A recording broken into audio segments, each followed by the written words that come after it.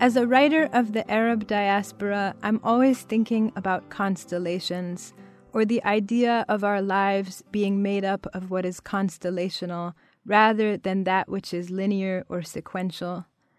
I found this word constellational in the work of Aracelis Girmay, who is one of the dearest poets and teachers to my heart.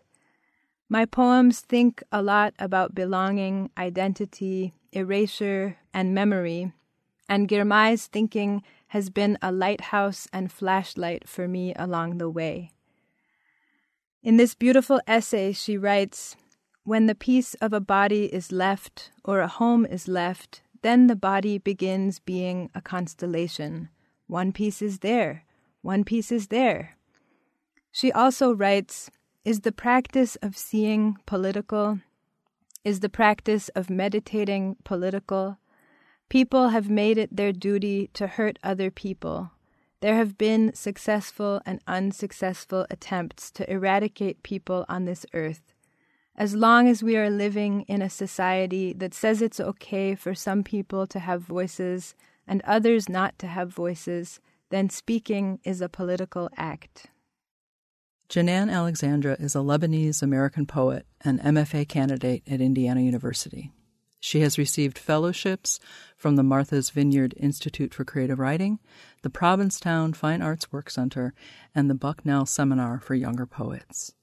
You can find her work in Plowshares, The Rumpus, Mizna, and elsewhere. Welcome to The Poet's Weave. I'm Romaine Rubin-Estorci. Janan, what poems have you brought for us today? Return 2. Look, I have my father's feet.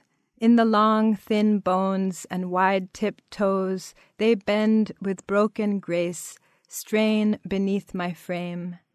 I've learned to wash and oil them each night, these two slick fish who flop into my hands, twin metatarsal sorrows who carry me by land. I think exile might be a word for no more country, but it's also the place we live now, and country might be a synonym for loneliness. In the body, a flare flying from my chest when asked, "Where are you from?" My answer, "Here is the oldest flag licking my heart's tin roof." When people talk about the Middle East garbling our names, my ears deepen red. It is not embarrassment, but a sad fear-shame.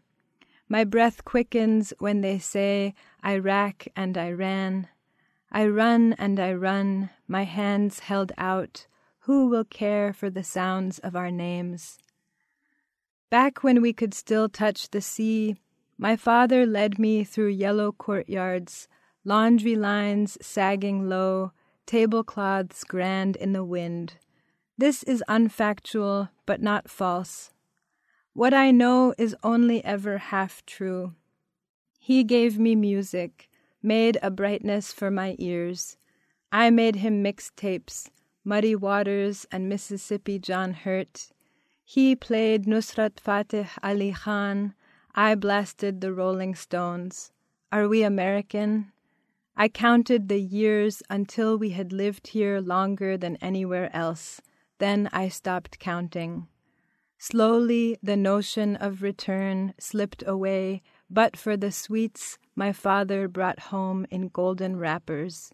My lips clicking open for the tart and chewy amardine, rosewater and pistachio in my cheeks.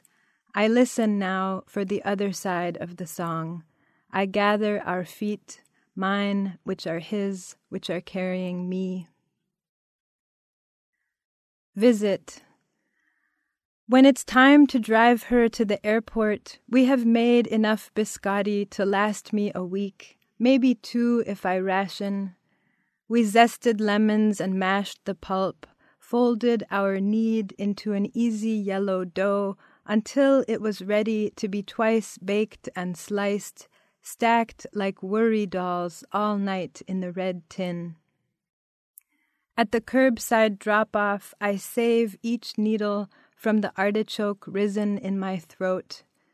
I miss her even as she faces me.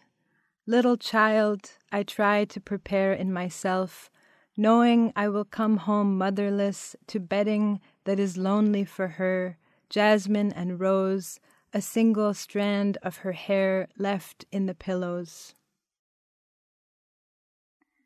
Body Parts, a Golden Shovel, for and after the painting of the same name by Huguette Caland.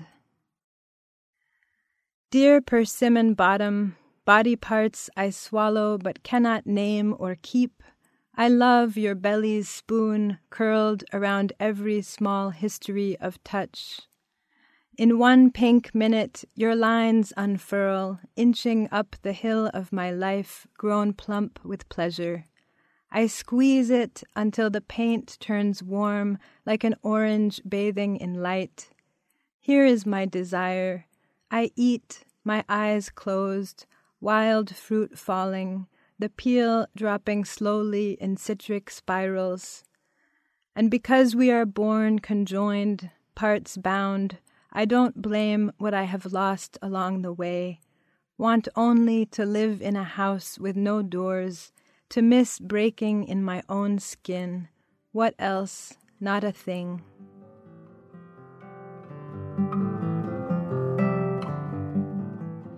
You've been listening to poems by Janan Alexandra on The Poet's Weave.